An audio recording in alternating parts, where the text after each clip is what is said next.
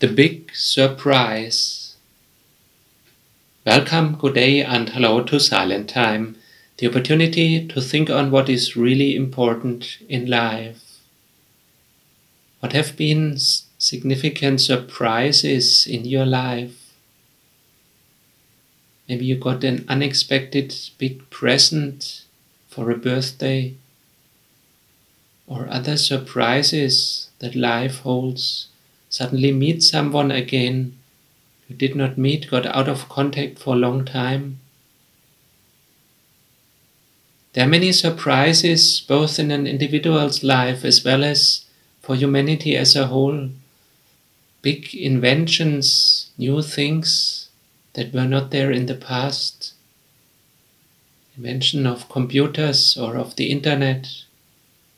Also negative things suddenly coming up, such as diseases, pandemics, COVID-19, coronavirus suddenly coming up. The big surprise for many people will be when Jesus will come back, especially for those who sleep. Sleeping Christians are those who do not care, who do not want to listen to the Word of God, who do not read the Bible, who do not want to join the groups of believers, who do not pray, who do not request the forgiveness of sins. Those will be terrified when Jesus comes back, when He suddenly comes back. We know that He is always there, each and every moment, every second, everywhere, wherever we are, on earth or in space. But by that time it will be clear for everyone, it will be visible. Now we can believe. It already is predicted. By that time media will have no time to report. It will be in a sudden moment.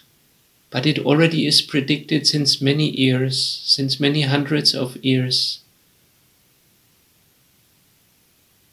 For the others, it will be a positive surprise. If we talk with God every day, if we involve Him in our life, if we listen to His word, ask for forgiveness, listen for His guidance, let Him correct us, and so on. Giving thanks to the Lord, getting used to praise Him. Matthew 24, verse 42, Therefore stay awake, for you do not know on what day your Lord is coming. Watch out, because you do not know what day the Lord will come. Let's pray. Lord, we look forward to your coming. We pray that you may come. Maranatha, come, Lord. You see all the trouble we are in here, all the persecution, all the difficulties, all the workload, the diseases, the pains. You know everything.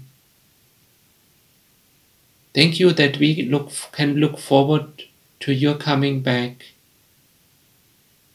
We pray that you send your Holy Spirit so that we take it serious. Forgive where we walk away, where we are not interested in your word, where we do not join the fellow believers, where we walk away from you.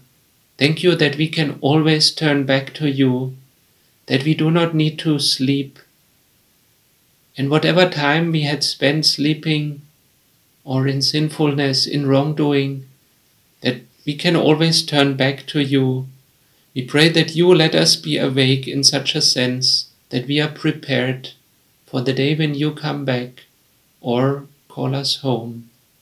To you be all praise and glory and honor forever. Amen.